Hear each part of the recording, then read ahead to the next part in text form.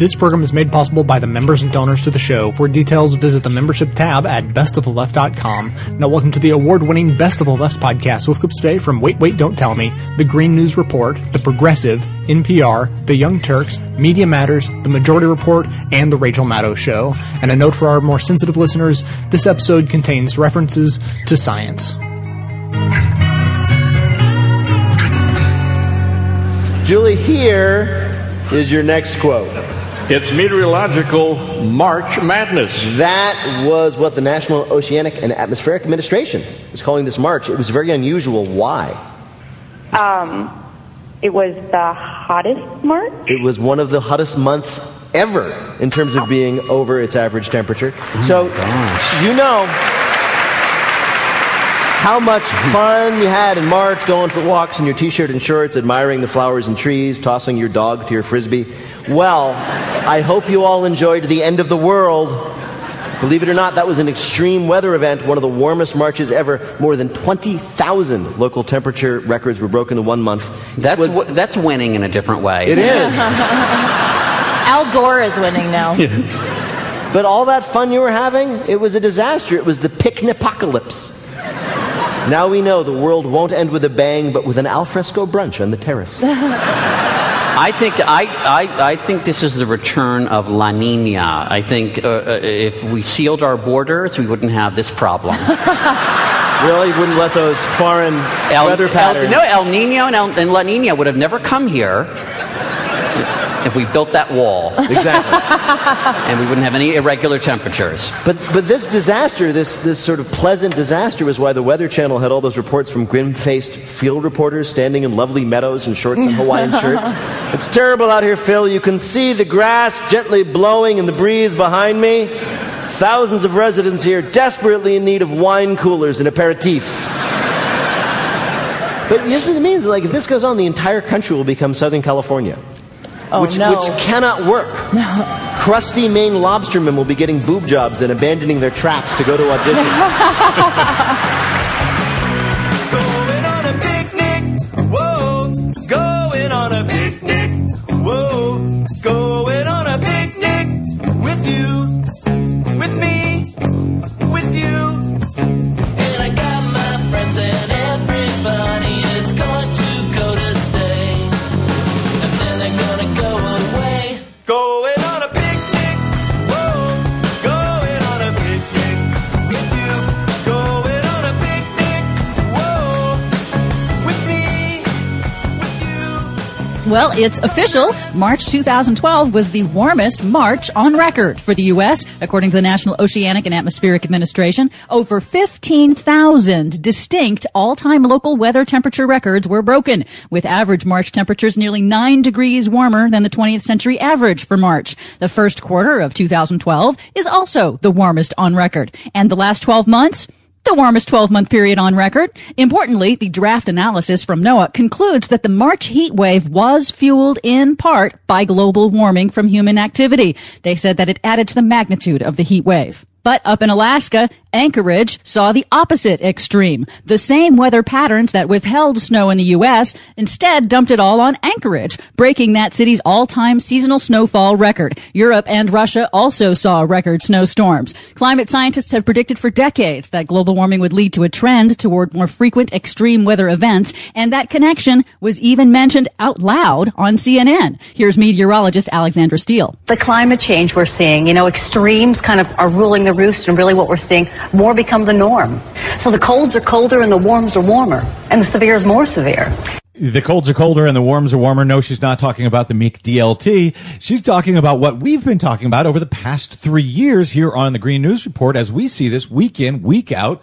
More extreme temperatures, more extreme highs, more extreme lows, more extreme tornadoes, floods, droughts, fires. It's amazing, and it's as if it's not even happening in the bulk of the mainstream corporate media. Now, while the March heat wave was a guilty pleasure for many accustomed to snow in the north, these unstable weather patterns have consequences. The warm winter has fueled an early tornado season in the south and Midwest, and the dry air is fueling an eruption of brush fires along the length of the eastern seaboard. Here's NBC's Al Roker smoker. Many fires going on throughout the east. Milford, Connecticut, they had to suspend Amtrak service. Staten Island has wildfires going on. And then in New Jersey, a forest fire burning there. The blaze began earlier today in Burlington County. And as far south as Florida, we're talking about drought conditions, no rain in sight. At least 20 wildfires are going on. We are looking at fire conditions from New York City all the way down to Greenville, as far west as parts of western Kentucky. Now, last summer we saw record fires in Arizona, New Mexico, Texas, and now we're seeing wildfires and drought in the Northeast, where it's usually rainy this time of year. Yep, but wait, there's more. Another unexpected consequence of the exceptionally warm winter. Weak demand for home heating has created an oversupply of natural gas, and the U.S. is running out of places to store it. The controversial natural gas drilling technique of fracking has triggered a frenzy of drilling across the country. The industry-induced oversupply has depressed natural gas prices so much that several natural gas companies have announced they will cut back on drilling operations and even close some wells in an effort to boost profits. But the oversupply of natural gas is, frankly, the least of our problems when it comes to fracking, as we learned in this new report. Yes, the slowdown in natural gas fracking is good news for homeowners because it means fewer earthquakes. A new study from the U.S. Geological Survey concludes that fracking is, quote, almost certainly behind the jump in earthquakes across the Midwest over the last few years. Unbelievable. They say it appears to be linked to oil and gas drilling, especially wastewater injection wells. So now the fossil fuel industry is causing our own planet to crumble. Let's all look the other way, shall we? You know, we were all on time. We were all on time. Till it came crumbling down, down, down, down, down, down. The mission of this show is to aggregate and amplify the best voices of the truly liberal media, and now you can play a critical role in helping fulfill that mission. I pick out the best clips I hear to share with you, and now you can do just the same thing extremely easily. Now available at bestoftheleft.com, each clip I play is made available individually with simple buttons that allow you to share your favorites on your networks through Facebook, Twitter, by email, and beyond. By myself, I can amplify this content to thousands of people, but collectively, we have the potential to reach millions. No kidding. Become your own media activist by taking 1 minute to share your favorite content a couple of days each week, help more people plug into the truly liberal media, and be an integral part of this extremely virtuous cycle. Thanks so much for your help. The halls of my high school mind as I distribute nutty bars like a school lunch line. You don't have to convince me about global warming. I've been living in Madison, Wisconsin over the last 30 years, and I've felt how the winters just aren't so cold anymore. This winter in particular was practically non-existent, with little snow and no frigid temperatures. February was downright balmy, and March felt more like late May. We had 5 days where the temperature got to 80 or above. This has happened only 10 times in more than 100 years. The trees are a month ahead of schedule with their blossoms, and birds are returning earlier than ever. Someone even saw a hummingbird in Madison in March. While we were guiltily basking in the sun, scientists were meeting in London to assess just what's going on, and they're very worried. The Planet Under Pressure Conference issued a statement on March 29th which said, "Research now demonstrates that the continued functioning of the Earth system as it has supported the well-being of human civilization in recent centuries is at risk. Without urgent action," it says, "we could face threats to water, food, biodiversity, and other critical resources. These threats," it goes on, "risk intensifying economic, ecological, and social crises, creating the potential for a humanitarian emergency on a global scale." Well, you can't say we haven't been warned. I'm Matt Rothschild, and that's how I see it.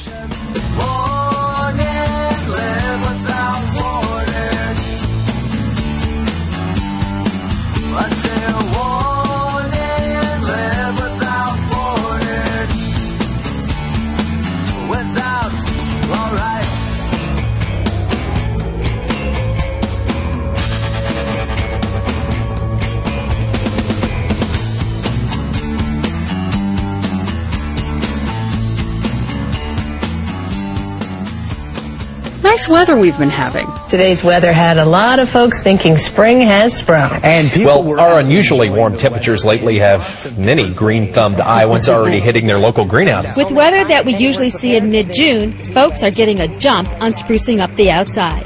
We're doing the things that we would normally do maybe in late April, early May. Local news from Burlington, Vermont, Des Moines, Iowa, and Cleveland, Ohio. Throughout the month of March, you've probably heard the same stories on your local news. Across the country, more than 7,700 daily temperature records broken last month on the heels of the fourth warmest winter on record. Sure, it may be time to lay on a blanket in the park, but climate scientists are worried. They say all these sunny days are actually an extreme weather event, one with local and global implications. Let's start in Iowa, where March was so hot. A record-breaking 84 degrees hot, to be exact. Some crops in Iowa are now running way ahead of schedule. Joe Persaki, a statistician with the USDA, says this time of year, the state usually has just 7% of its oats planted. And right now they're at 58% planted. Well, that's because if you plant the crop now, it's going to germinate and grow. Wow, so they've planted more than half of their crop already. True. It's hard to say whether that could be good for farmers, since crops could still get hit with frost as late as April or May, and then you're in trouble. You could be in trouble, yes.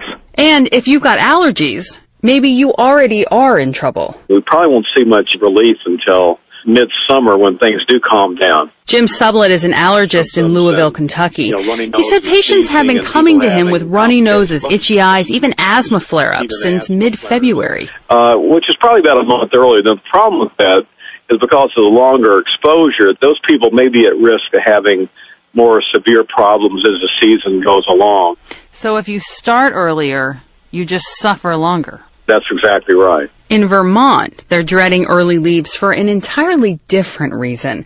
Arnold Coombs is a seventh-generation maple syrup farmer. It used to be when I was a kid, you would never tap a tree before what we call town meeting day, which is the first Tuesday of March. This year, you had to be tapping by the second week just to get those first runs of sap. Every spring, syrup farmers have to move fast because when trees sprout leaves, it changes the chemical composition of the syrup. As soon as that change happens, the syrup is not very good. Now, the problem this year is that happened very early. So production is down. You may see syrup prices up this year. You may also see higher crime, says Martin Flask, Director of Public Safety in Cleveland. Well, Cleveland is normally a cold Midwest city. Even though in the long term crime is trending downward throughout the country and in Cleveland, homicides and burglaries are up compared to this time last year. And we've seen a significant spike that, in our mind, can be caused by nothing else other than the weather. Scientists say we'll probably see more mosquitoes, more Lyme disease, more accidents since people are outside more, biking, hiking, and driving. Heidi Cullen, a climatologist with the research organization Climate Central, has been closely following our spring heat wave, and I asked her how unusual is this spring heat? I think this past March, it's hard to really get a sense of how big of a deal it was for, colleagues of mine in the National Weather Service. It was crazy. We were breaking records by upwards of 40 degrees. It was this really ironic extreme weather event because it was one of these rare extreme weather events that you were just like, I'm loving this. But at the same time, it was incredibly, incredibly unusual. Because it's hard to view a nice, warm spring day as an extreme weather event. Absolutely. And I think this is actually one of the challenges of talking about climate in many ways, because even heat waves, when they're happening in the midst of July or August, they're hard to really visualize. Right, because these would be considered normal temperatures just later in the year. Yeah, Chicago broke records for April in March. It was incredibly unusual. So these massive tornadoes in Texas this week, we know that scientists are hesitant to link tornado outbreaks to climate change. Why? We're still studying tornadoes, and there's such small-scale events that they're difficult to really embrace and understand the physics of. But at the same time, we're seeing this sort of shifting of Tornado Alley. It's sort of moving further east. We know that the warm Gulf and these warm temperatures certainly help contribute to the formation of these tornadoes. So because the people on the other side say, well, we just report them more, people see them more, absolutely. Areas are more populated. It's one of these things where with tornado data, it's really difficult because of, when Doppler radar came along and we've got all of these storm chasers out there. So we've got a natural trend just by virtue of technology and more folks tracking tornadoes. But that is really, I think, an incredibly active field of research right now. And it's going to be really interesting to see what happens there. So is it fair to say that warmer weather creates extreme weather?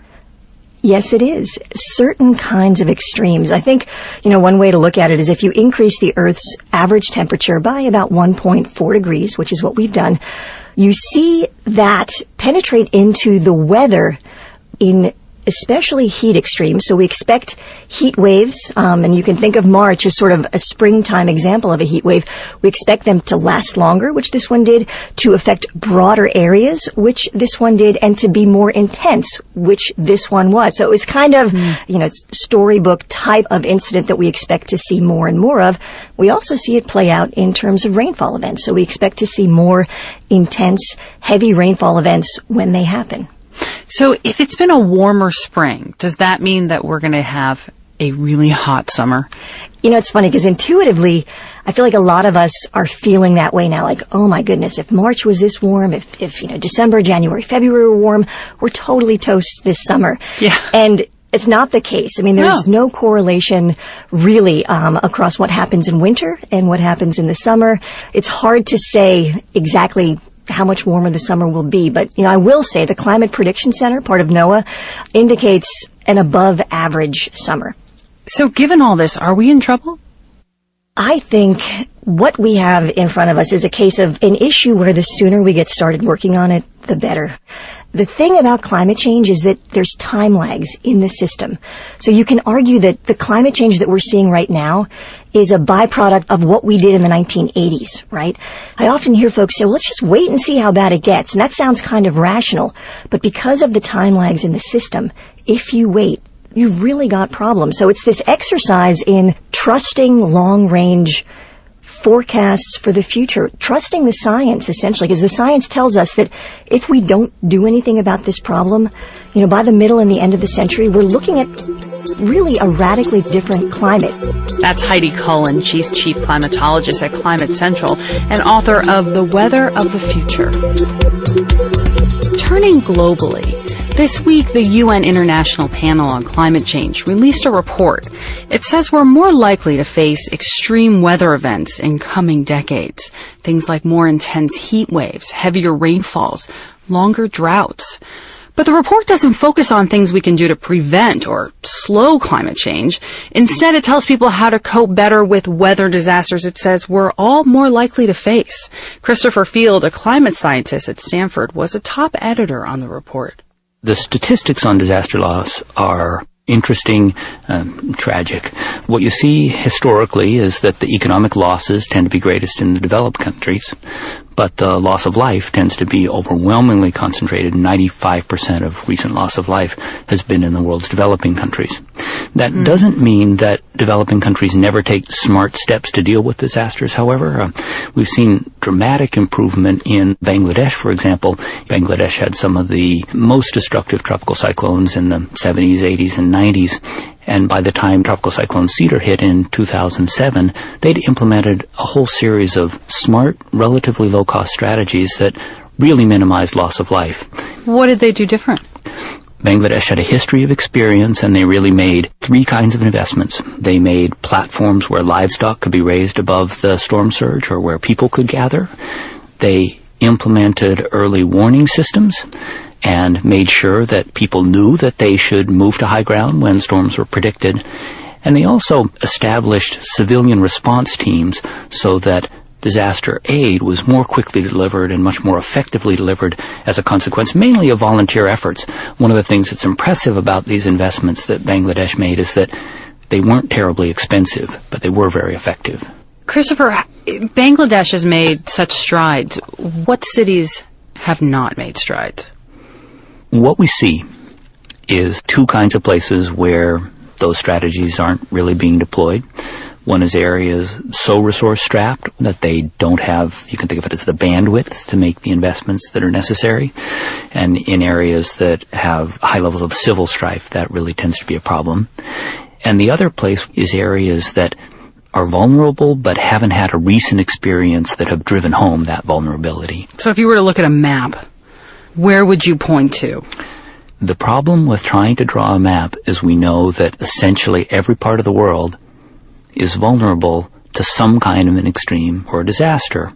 I think if you had asked U.S. citizens prior to Hurricane Katrina if there was a major vulnerability to a Category 4 hurricane, people would have said, it's a risk, but it's one that we think we have under control.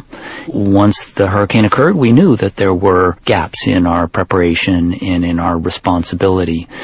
When we look at where the extremes have occurred in the United States over the last year, we see them essentially everywhere. Droughts in the west, floods in the northeast, tornadoes in the middle. It really is the case that there is no place on the map that is totally immune to climate extremes and disasters. I get a shiver in my bones just thinking about the weather. Quiver in my lip as if I might die. I hope you enjoyed this show, but also consider it a valuable tool for not only aggregating, but more importantly, amplifying our view of progressive politics in the world. So if that's true, I ask you to support this work by becoming a member of the show at whatever level you're able, as anything from a basic leftist up through the ranks of socialist, communist, Satanist, or even the most reviled level of support, George Soros. I produce 11 episodes a month of fearless coverage on all the hot-button issues we face, maintaining a rock-solid schedule. So if that sounds worth supporting, please consider signing up to donate as little as $5 a month or even $55 a year. Members also gain access to bonus audio and video content that doesn't make it into the show itself. So for a concrete way to support a strong progressive voice, please visit the membership tab at bestoftheleft.com.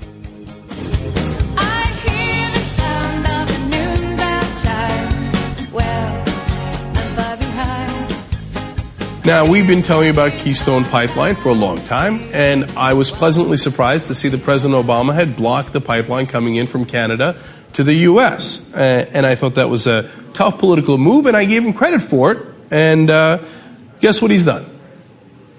He's backtracked on half of it. Okay, how so? He is now throwing his support behind TransCanada's move to actually build a pipeline that goes from Oklahoma to the Gulf of Mexico. So they have not yet gotten approval for, and President Obama has blocked their approval from the part that comes in from Canada to our Midwest. But basically, Midwest and Oklahoma on, it's of course throughout the country then, all the way to the Gulf of Mexico.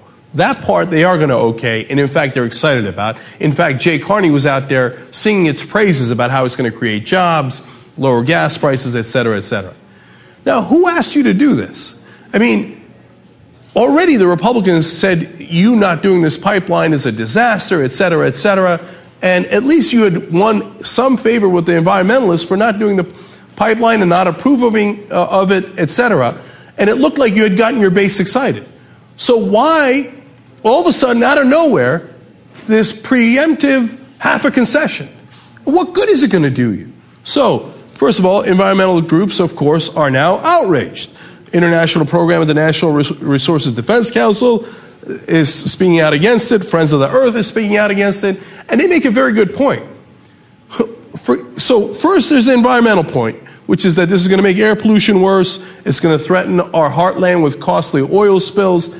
We've already told you that a pipeline has got shoddy production on it. In fact, we didn't tell you. One of the guys building it said it. There was an insider that came out and said, they cannot keep building it this way. It's going to leak, okay? Put that stuff aside, which you shouldn't because that's a major issue.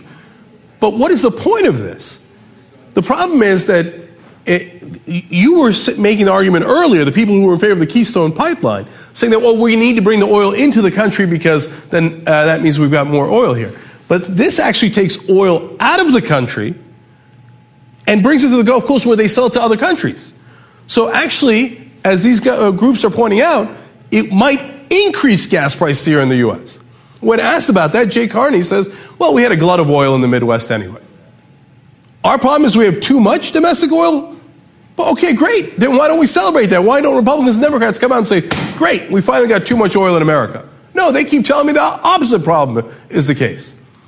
So they concede. Do you understand that? They concede that, yes, we're going to take the oil in America and we're going to ship it out to other places. To whose benefit is that? The oil companies, of course. So the oil companies benefit, we lose, we get the environmental problems, we get the possible spills, and our gas prices might increase. So all this is done presumably to satiate the Republicans, who have been complaining all along, right? I can't see any other reason. Now you went and pissed off your base again, and you got no results for the American people.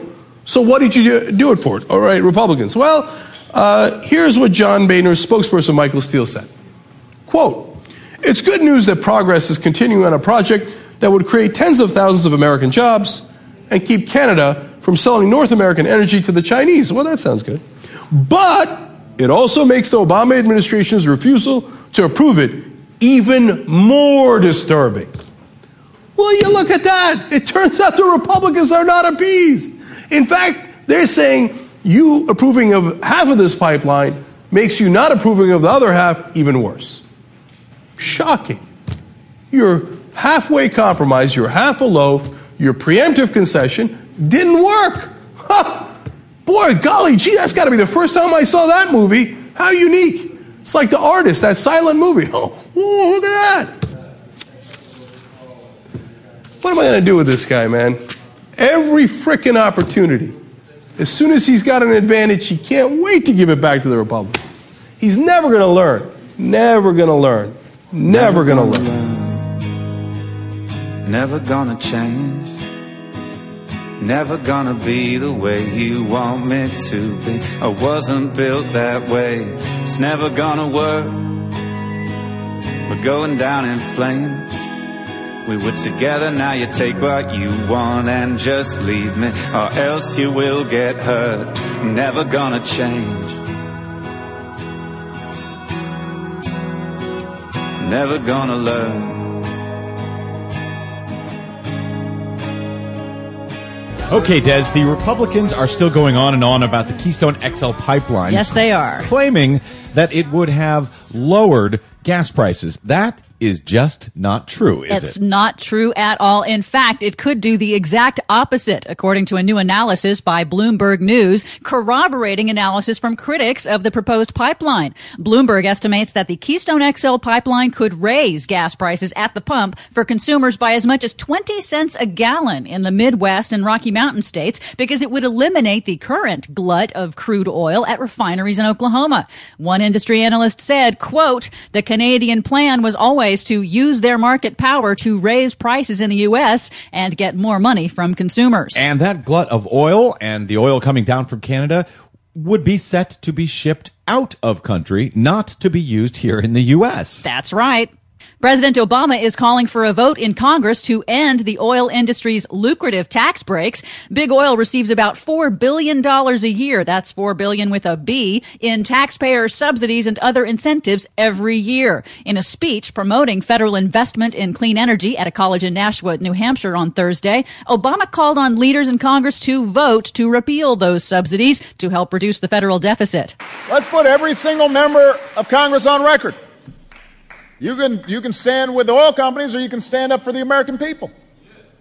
You can keep subsidizing a fossil fuel that's been getting taxpayer dollars for a century, or you can place your bets on a clean energy future. He also pointed out once again that fossil fuel corporations are enjoying all-time record profits. They don't need this money. That's true, and they're also paying record low numbers in taxes. While I'm paying record high prices at the pump.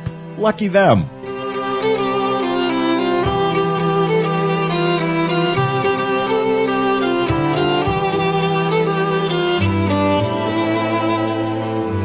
This is the Media Matters Minute. I'm Danny Herrera. The hosts of Fox and Friends are following the channel's company policy of casting doubt on climate science. Here's co-anchor Steve Doocy talking to Republican Senator James Inhofe. It's just a hoax. It's not being caused by people. And meanwhile, you got environmentalists and people on the political left in this country who are standing by trying to use it as a convenient excuse to redistribute wealth in this country. Those who have this agenda, they're using essentially fear, not facts, to try to get people, and using the mainstream media, because they're all in the tank for this, to try to get that passed. But the fact remains, the Earth is warming, and mainstream scientists agree that climate change is largely driven by human activities. Despite overwhelming evidence, Fox continues to suggest that global warming is just a big hoax.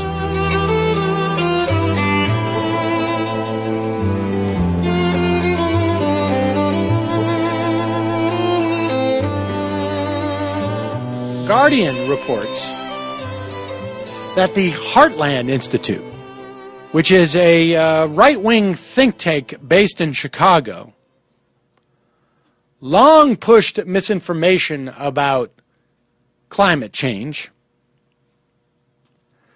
has lost some emails and mistakenly sent some emails to a third party that it didn't mean to.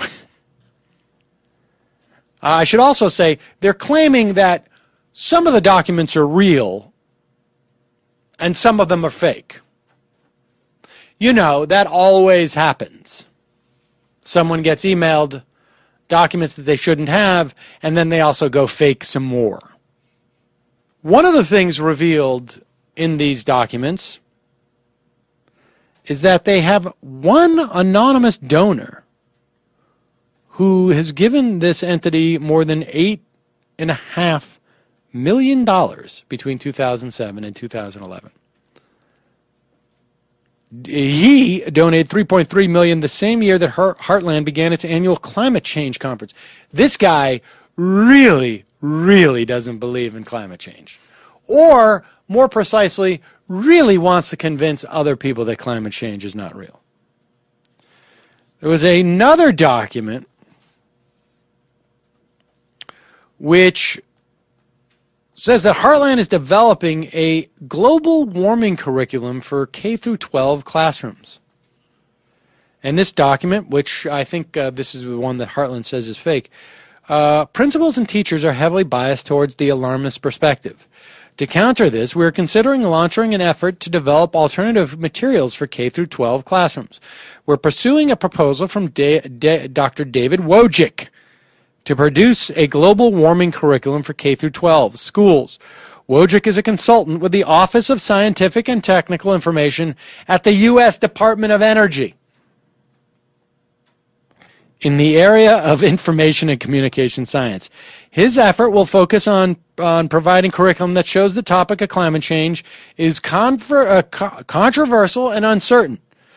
Two key points that are effective at dissuading teachers from teaching science. High on a hill was a lonely goat, hurley, hurley, hurley. We tentatively plan to pay Dr. Wojcik $100,000 for 20 modules in 2012 with funding pledged by the anonymous donor. In addition, Heartland paid a team of writers $388,000 in 2011 to write a series of reports to undermine, not refute, not analyze, not to show flaws in, but simply to undermine the official United Nations IPCC reports, which are reports by literally hundreds or thousands of scientists around the world who say that there's a 95% chance, 98% chance that global warming is man-made. I'm going to bet on the other 4%. I'm just going to let it fly, man. And instead of spending $1 on a lottery ticket, I'm just going to bet the future of the planet with about the same odds. Heartland, incidentally, confirms that it mistakenly emailed these internal documents,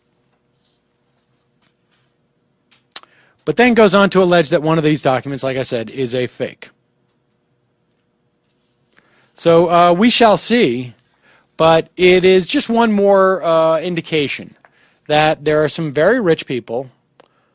And, you know, this story is not much different from the drone story. You have corporate interests that essentially incentivize bad policy in this country and that matter around the world.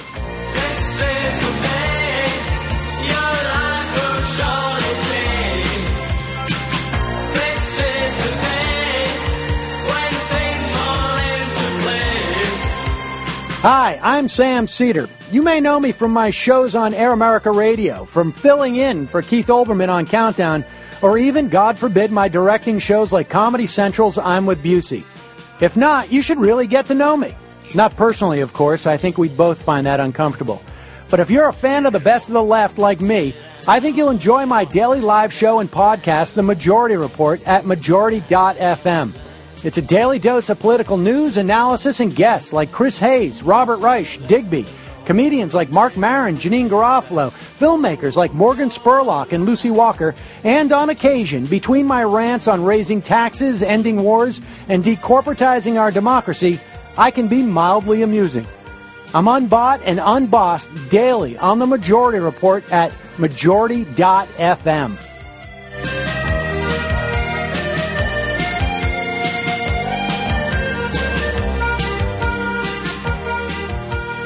Here is Oklahoma Senator James Inhofe.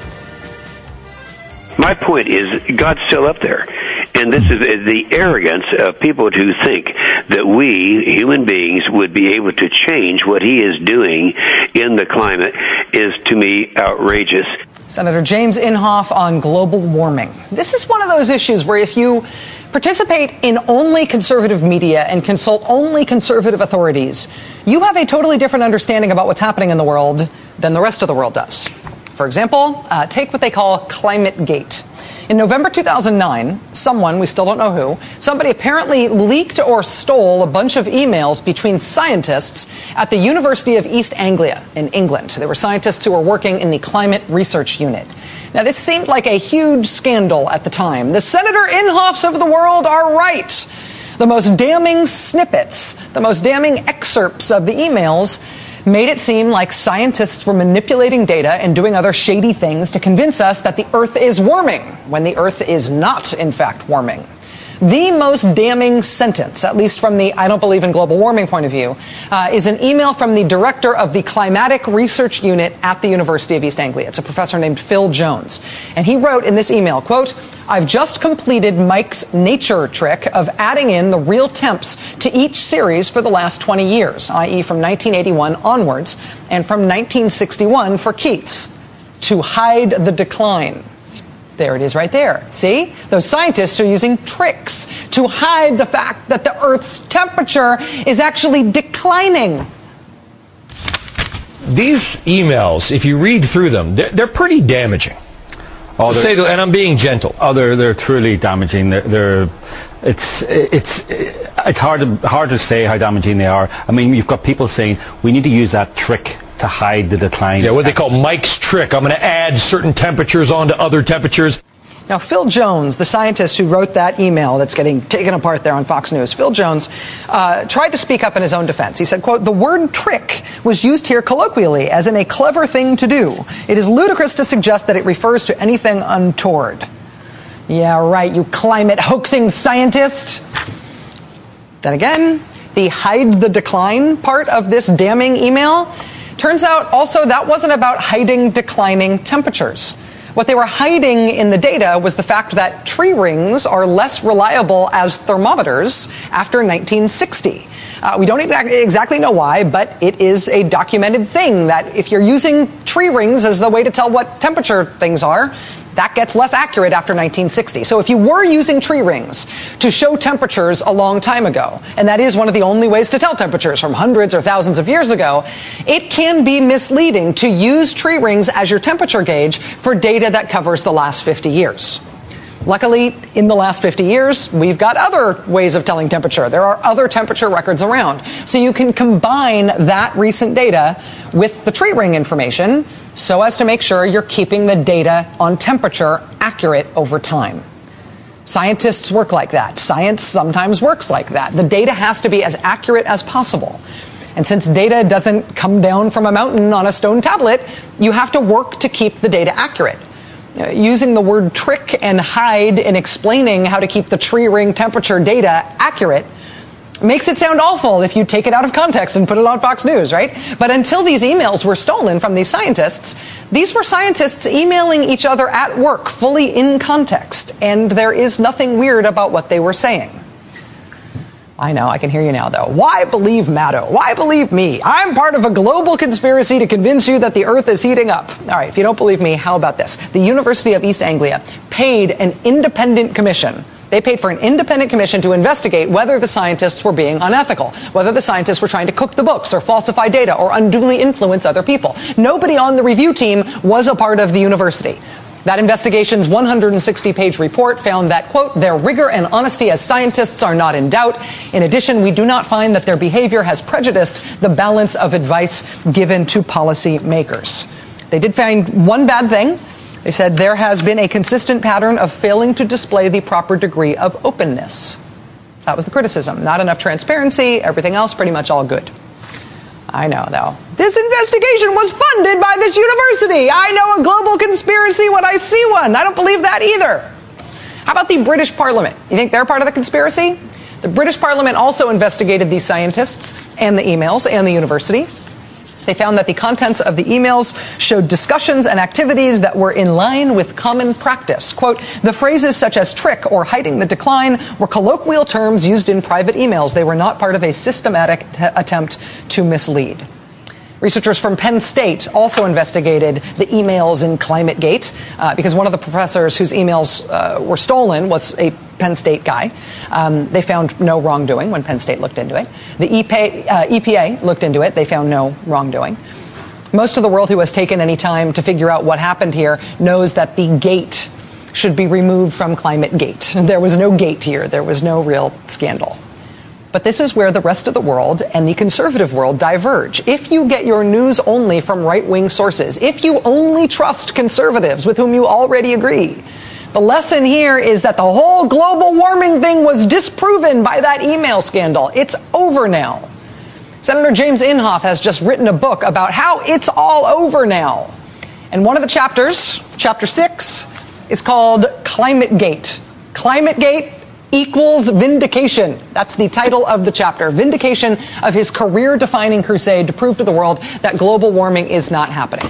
Also, according to Senator Inhofe's very entertaining book, even if it is happening, of course, global warming isn't that big a deal. And even if it is a big deal, as you heard at the top of the segment there, God will probably take care of it anyway. And we should not be so arrogant as to think that we should get in God's way of taking care of it. Have you heard of the one who can calm the raging sea? Give sight to the blind, for the lame up to their feet. With a love so strong, and never let you go. No, you're not alone. You will be safe in His arms. You will be safe in His arms.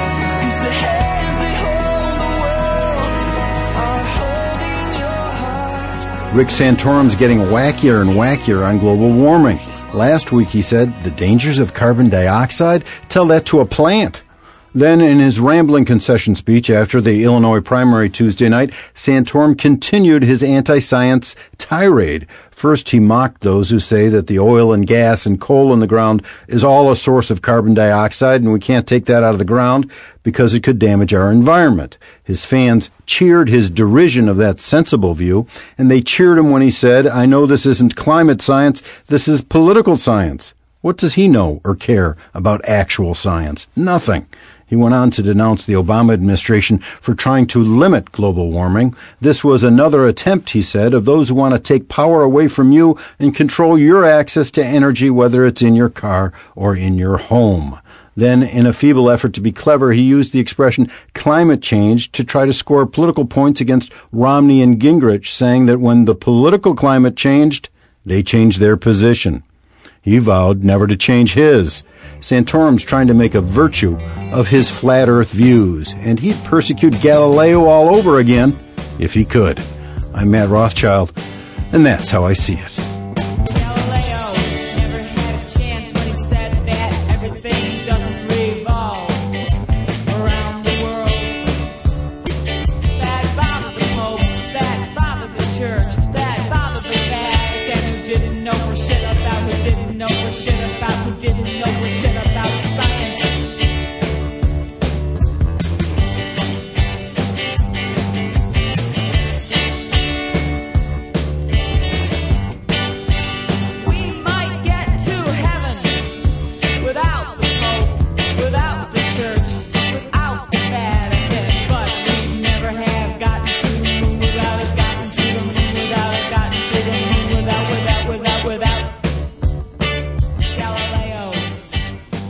Okay, Des, there's a new study out today which may explain all of the problems we are currently having in this country. Conservatives, particularly those with college educations, have become dramatically more skeptical of science over the past 4 decades, according to a new study in the American Sociological Review.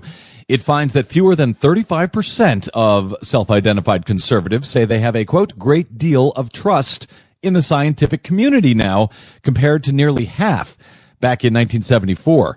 The study's author says the growing distrust of science is entirely focused in 2 groups: conservatives and people who frequently attend church. And are you really surprised? No, I'm not, but it's nice to see it in an official study. What do you have for us today, Des? President Obama weighed in on the fight of whether to repeal oil industry subsidies, speaking in the White House Rose Garden on Thursday morning, in advance of a vote in the U.S. Senate. They can either vote to spend billions of dollars more in oil subsidies that keep us trapped in the past, or they can vote to end these taxpayer subsidies that aren't needed to boost oil production so that we can invest in the future. But in spite of the president's words, minutes later, the motion is not agreed to. Big Oil won in the Senate again. Like all other attempts to repeal oil industry subsidies previously, the measure failed to reach the supermajority of 60 votes required to beat a Republican filibuster. The vote was 51-47, with 4 Democrats voting with the Republicans: Mary Landrieu of Louisiana, Ben Nelson of Nebraska, Mark Begich of Alaska, and Jim Webb of Virginia. Any Republicans voting with the Democrats to end oil subsidies? Yes, the 2 Republican senators from Maine, the retiring Olympia Snowe and Susan Collins. Voting with Republicans against repealing the subsidies was Senator Rand Paul, who made it clear who he serves during debate on the Senate floor. We as a society need to glorify those who make a profit. I would think you would want to say to the oil companies, what obstacles are there to you making more money? Immediately after the vote, in a scathing rebuke on the Senate floor, Democratic Missouri Senator Claire McCaskill slammed the hypocrisy of congressional Republicans for gutting services for the 99% while voting to continue giving billions in taxpayer dollars to the oil companies. How seriously can we take anybody that talks about debt reduction if they're not willing to pluck the low-hanging fruit of subsidies to a group of folks that, frankly, in Missouri, I guarantee you most people I represent would say they are the least deserving of extra help from the federal government right now. 88% of all oil and gas campaign contributions go to the Republican Party. You think you got it, oh, you think you got it, but got it, just don't get it till there's nothing at all. As an anti-consumerism advocate, I'd like to encourage you to shop less, don't buy things you don't need, and only buy the necessities from local, independently owned businesses. That said, if you don't take this good advice, then at least there's a way to shop that helps support this show at the same time. Simply click through to Amazon.com, just one of the major companies under constant boycott by one liberal cause or another, from the banner posted at bestoftheleft.com. Better yet, click through just once and bookmark that link to use every time you shop. Your shopping experience will be identical to normal. It will cost you nothing extra, but 7 to 8% of the cost of your order in soulless corporate blood money will be siphoned off and used to tremendously support the production of this show. Thanks for doing the right thing, whatever you consider that to be.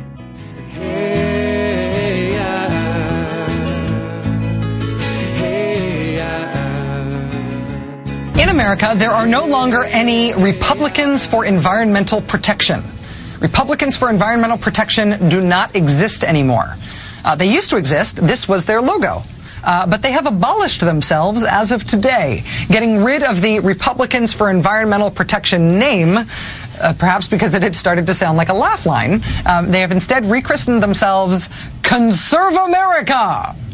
I know the name sounds like a scam mortgage company that's going to trick your grandmother out of her house, maybe, or perhaps a Newt Gingrich Inc. scam direct fax campaign that pledges to give you a prestigious award if you mail Newt thousands of dollars.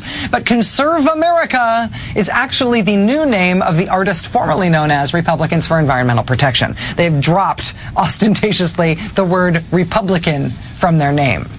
Before their big name change, this was their honorary board. It included 22 Republican members of Congress. Notice that 17 of the 22 are retired members of Congress. Yeah, it's a good question. How many current Republican members of Congress want to be known as caring about environmental issues?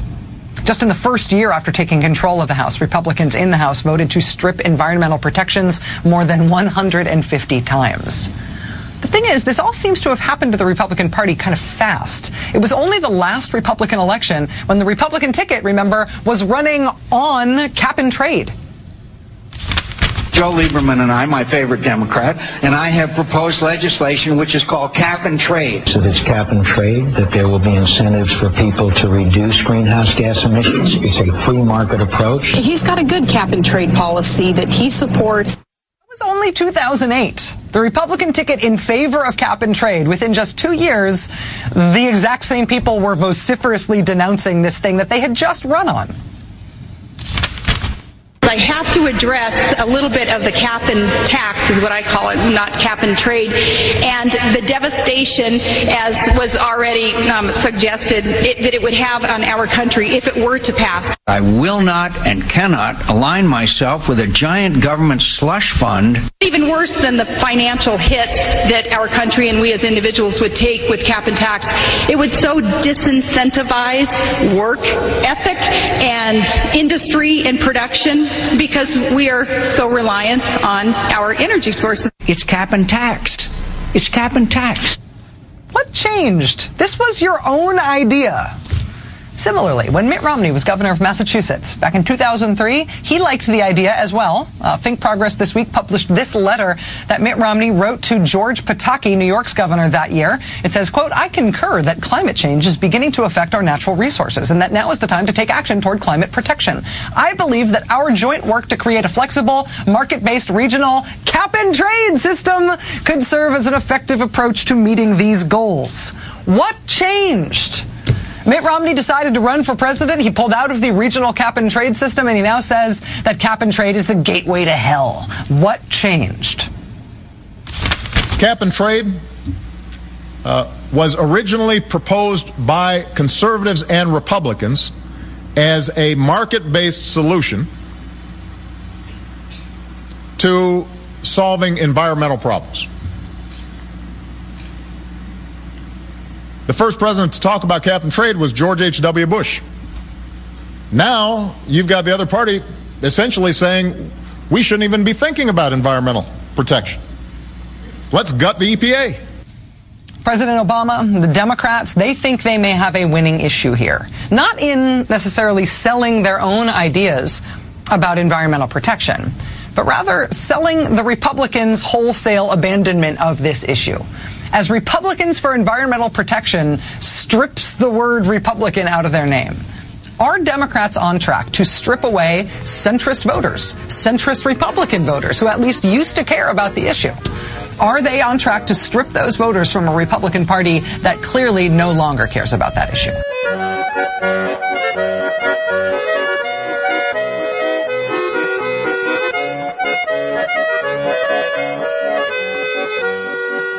This week, the boisterous co-hosts of Fox's The Five got into a spirited discussion about climate change. The show's conservative-heavy panel opined that much of the concern over global warming is overblown. When co-host Bob Beckel noted the dramatic decrease in livable habitats for polar bears, Greg Gutfeld responded in an agitated manner. Can I say something about this? Even if there is global warming and it's going at a slight point, sliver of Celsius, even though science is measured by Kelvin, even if it's a slight, it's good for human beings. If a polar bear dies, I don't feel bad. Honestly, I don't. Now you've done I don't. No, human beings, when temperature goes up, human beings live longer. Climate change experts have noted that extreme weather, strain on water resources, and other ecosystem changes tied to global warming have serious negative consequences for human society.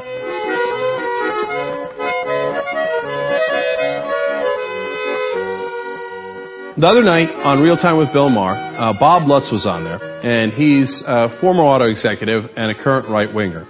And he said something patently wrong, and I wanted to show to you guys what that is and prove him wrong. So first, let's listen. The last 15 years, CO2 has gone up by several points, and global temperatures have stayed stable or slightly declined. Again, yeah, they have. But here, the global warming. The last decade was the hottest decade on record. Fact. Not so. Bill. Not so? No, what are you reading that I'm not reading? No. Okay, so there's a dispute, right? And this is a classic right-wing trick.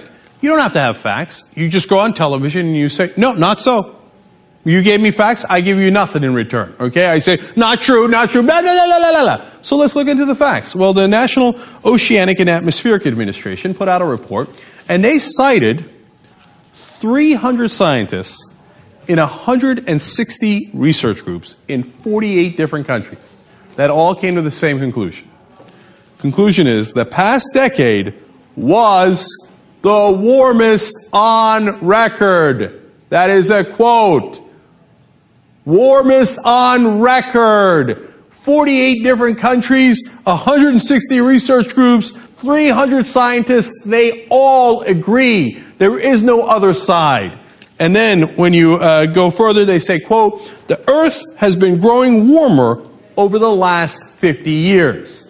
These are the conclusions of 97% of the world's scientists. Another 3% are basically working for ExxonMobil and the car companies and all the other people that gain from pollution like Bob Lutz. It's a made-up debate. The real facts are in.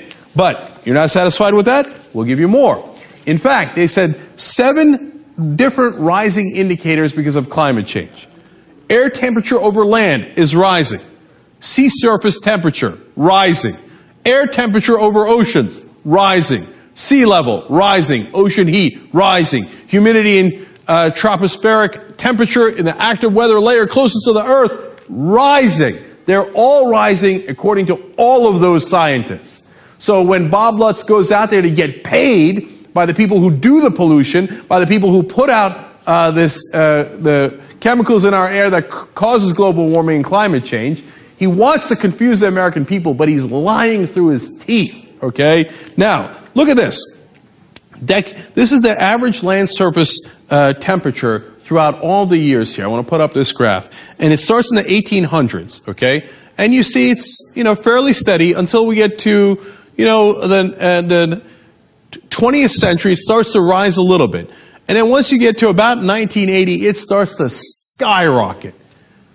Now, what scientists have been saying all along is, this is not a coincidence. We can show you how it is man-made.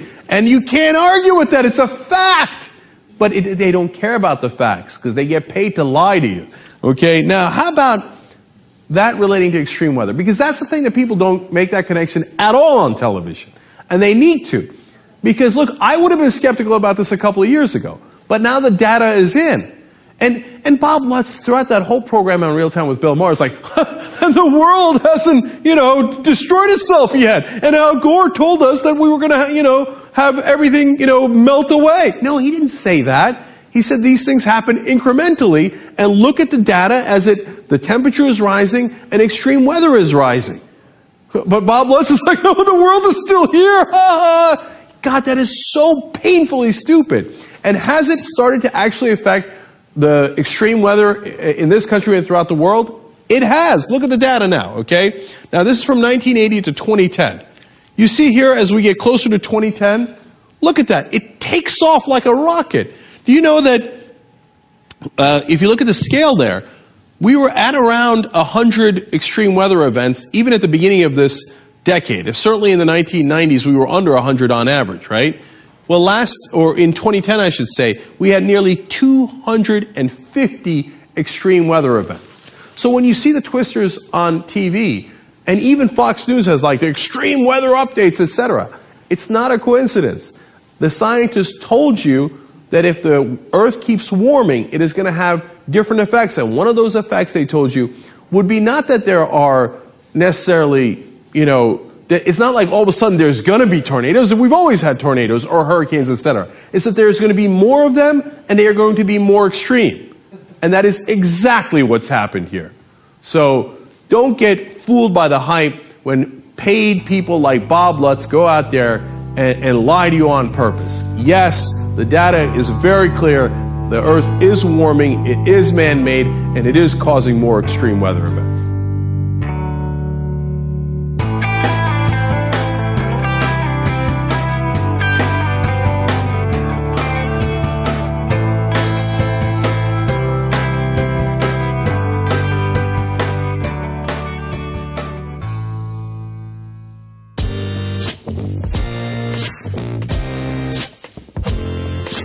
Hi, Jay. This is Eric from Provo, Utah, of all places, actually.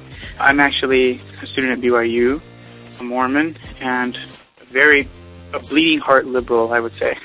I'm, pro-healthcare, I'm actually registered Democrat. I'm basically, pro-LGBT rights, whatever you want to say. But I'd like to chime in about the issue of our practice of baptism for the dead. Because as a Mormon, of course, I think it'd be fair on your show to have the perspective of somebody who is a Mormon. And actually, I'm a convert, so I converted to the LDS Church when I was 18, so I have a better perspective on what it is to be outside the church, but also what it is to be in.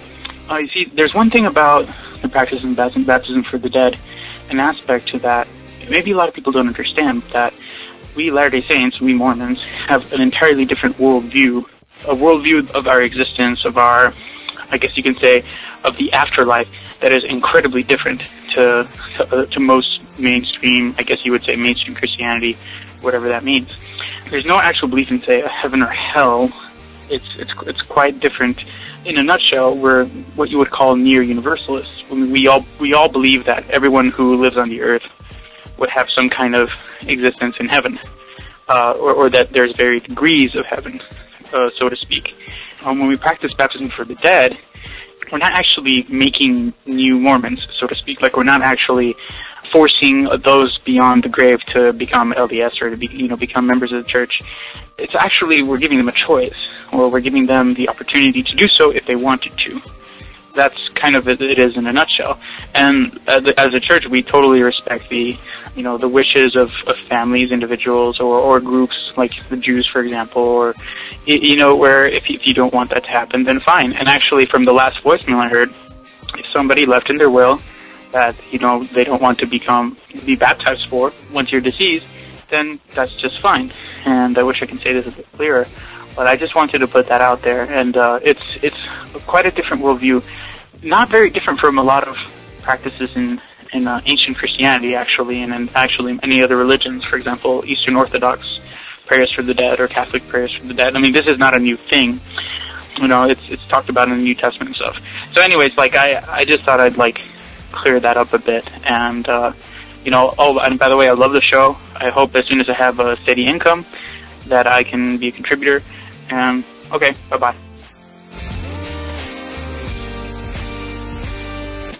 Hi, Jay, Chuck in Salt Lake City. Just got through listening to the very critical voicemail regarding baptism for the dead. I felt like the voicemail that I just heard was far too critical of a woman who was basically trying to say that there was some compassion in the baptism for the dead. Now listen, if you're not a Mormon, then why would you put any stock in what's going on inside their temple? If they're in their temple baptizing a dead person, as an atheist, I don't think it's doing anything. It's not making that person a Mormon. It's not doing anything. If you're a Mormon, you believe basically that you're offering that choice to the dead person in the afterlife. I see some compassion there. I totally agree with the first caller on the point that it's a compassionate act. They're doing it because they want people to have the choice in the afterlife. I'm going to be real curious what other perspectives come in. Anyway, feel free to edit my comments and make me look like a bigot. Thanks for the show, Jay. Hi, Jay. My name's Todd. I'm calling from Salt Lake City. I just listened to your podcast where you addressed the issue of Mormon baptisms for the dead. I thought it had gone to bed, but Laura brought up the point again of why it was offensive to her, and you, I think, did a really good job of analyzing the difference in perspective between people who are Mormon and believe that fundamentalist way and those who are not. Now, I got a really good perspective on fundamentalism from a guest that was on the Jimmy Dore show that you actually played on your show maybe a couple weeks back, where he explained the principles of fundamentalism, whether it's Catholicism or Islam or Protestantism or Mormonism. But one of the core beliefs as you said, is that they believe that their church is the only one and that non-believers miss out on the chance of going to heaven. It doesn't square in their minds with the idea that God is supposed to be just. And so most fundamentalists probably just say, well, I don't understand it, but I guess everyone else is going to hell, but that's just how it is. Mormons, in doing this baptism for the dead, and my perspective is I was a Mormon for a long time, quite devout, but have been out of the church for a long time, and I'm comfortable with where I am now. Mormons believe that going into their temples and performing a baptism where the prayer includes basically giving it to a deceased person, kind of like a gift, or mailing it to him, you might even say. They believe that that sort of bridges that gap, allows God to be just by sending out a certificate for baptism to everybody who's passed on. Eventually, they hope to do it for everyone who's lived and died. You can't imagine how they'd pull that off, but they really believe that they will. So if you picture, say, somebody who's passed on in the afterlife, who's sitting outside the gates of Mormon heaven just waiting to get in, the way the average Mormon looks at it is that a certificate of Mormon baptism gets delivered to them, and that allows them, if they accept it, to go to Mormon heaven if they choose to. But they could just as easily say, oh, well, thanks, but I was born and lived and died a Jew, and I feel very much that I'm still a Jew, and I don't need your Mormon baptism. Thanks, you can keep it. They really believe that. They think it's really not like drafting them into Mormonism or kidnapping into Mormonism, but giving them a gift that they can refuse if they choose. Now, I think most people would think that's a really weird, awkward, and inappropriate gift to, disrespect someone's deeply held belief by trying to give them a new church after they die. But that's just what it is. It's an odd way of thinking of things, but it's not coercive, I guess is what I'm trying to sum that up as. I mean, compared to the fact that every devout Baptist or fundamentalist Catholic believes that all non-believers, whether they're innocent or even young, will end up in hell burning forever, then you can think, well, maybe it is a little more generous and kind than other fundamentalist beliefs. But you did bring up the fact that really it's fundamentalism that's the enemy of human progress. This might be one of the stranger manifestations of it, but it's nowhere near the most offensive one in my mind. So I guess what I'm trying to say is I've come down on Rebecca's side, but mainly because Mormons don't believe they're coercing anybody. They're just sending out this present of salvation, they think, even though to most of us it seems like sort of a weird thing to do. But there are a lot of other things we should get more worked up about, and this one's just, I don't know, just sort of news of the weird. Anyway, thanks for your Gate Show, Jay. I think you just do a great job. Bye-bye. Thanks for listening, everyone, and thanks to all those who called into the voicemail line. If you would like to leave a comment, question, or activist call to action yourself to be played on the show, the number to dial is 206-202-3410. So I woke up sick today, and so I have a sore throat and don't want to talk for very long anyways. So luckily, I only have one thing I wanted to share, which is an email I received a couple of days ago. This is from Terry. I don't know if that's a man, woman, or other, writing in from the UK, and this person is either confused, as they state, or this is some of the best, driest British wit I've seen in a while. So Terry writes, I've been listening to your show in the UK for the last 2 years, and I find it extremely enlightening. I'm also an avid fan of the Onion Network News. After hearing many clips of Fox News on your show, I have actually started to watch Fox News. It is just a poor ripoff of The Onion. Fox just cannot get the comedy right. They try too hard and give the impression that they actually believe what they are saying. On The Onion, you know they are taking the piss, but Fox take it deadly seriously. Is Fox News a comedy or a real news channel? I'm confused. So yeah, Fox, it's not just a parody of a bad news channel. It's a bad parody of a bad news channel. And I think that basically wraps it up. So, if that was meant as a joke, I definitely got a laugh out of it. And if it was not meant as a joke, then I'm sorry to be the one to tell you that, yes, sadly, Fox News takes themselves seriously. So that's it for today. Just want to thank a couple of members before I go. Mary Kay signed up, not that Mary Kay, signed up for a leftist monthly membership back on July 28th last year and has stuck with the show since then. And Robert N. signed up for a socialist monthly membership on August 7th of last year and has also stuck with the show. So huge thanks to Robert and Mary and all of the members and donors who make the show possible. Of course, everyone can support the show just by telling everyone you know about it and by spreading the word of individual clips you particularly like through your social networks. That can all be done very easily through the website.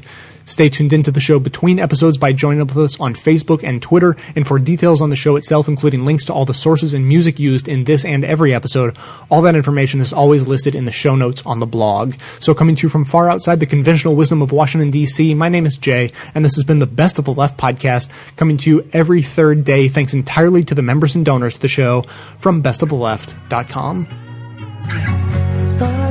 It's now black and white. You took apart a picture that wasn't right.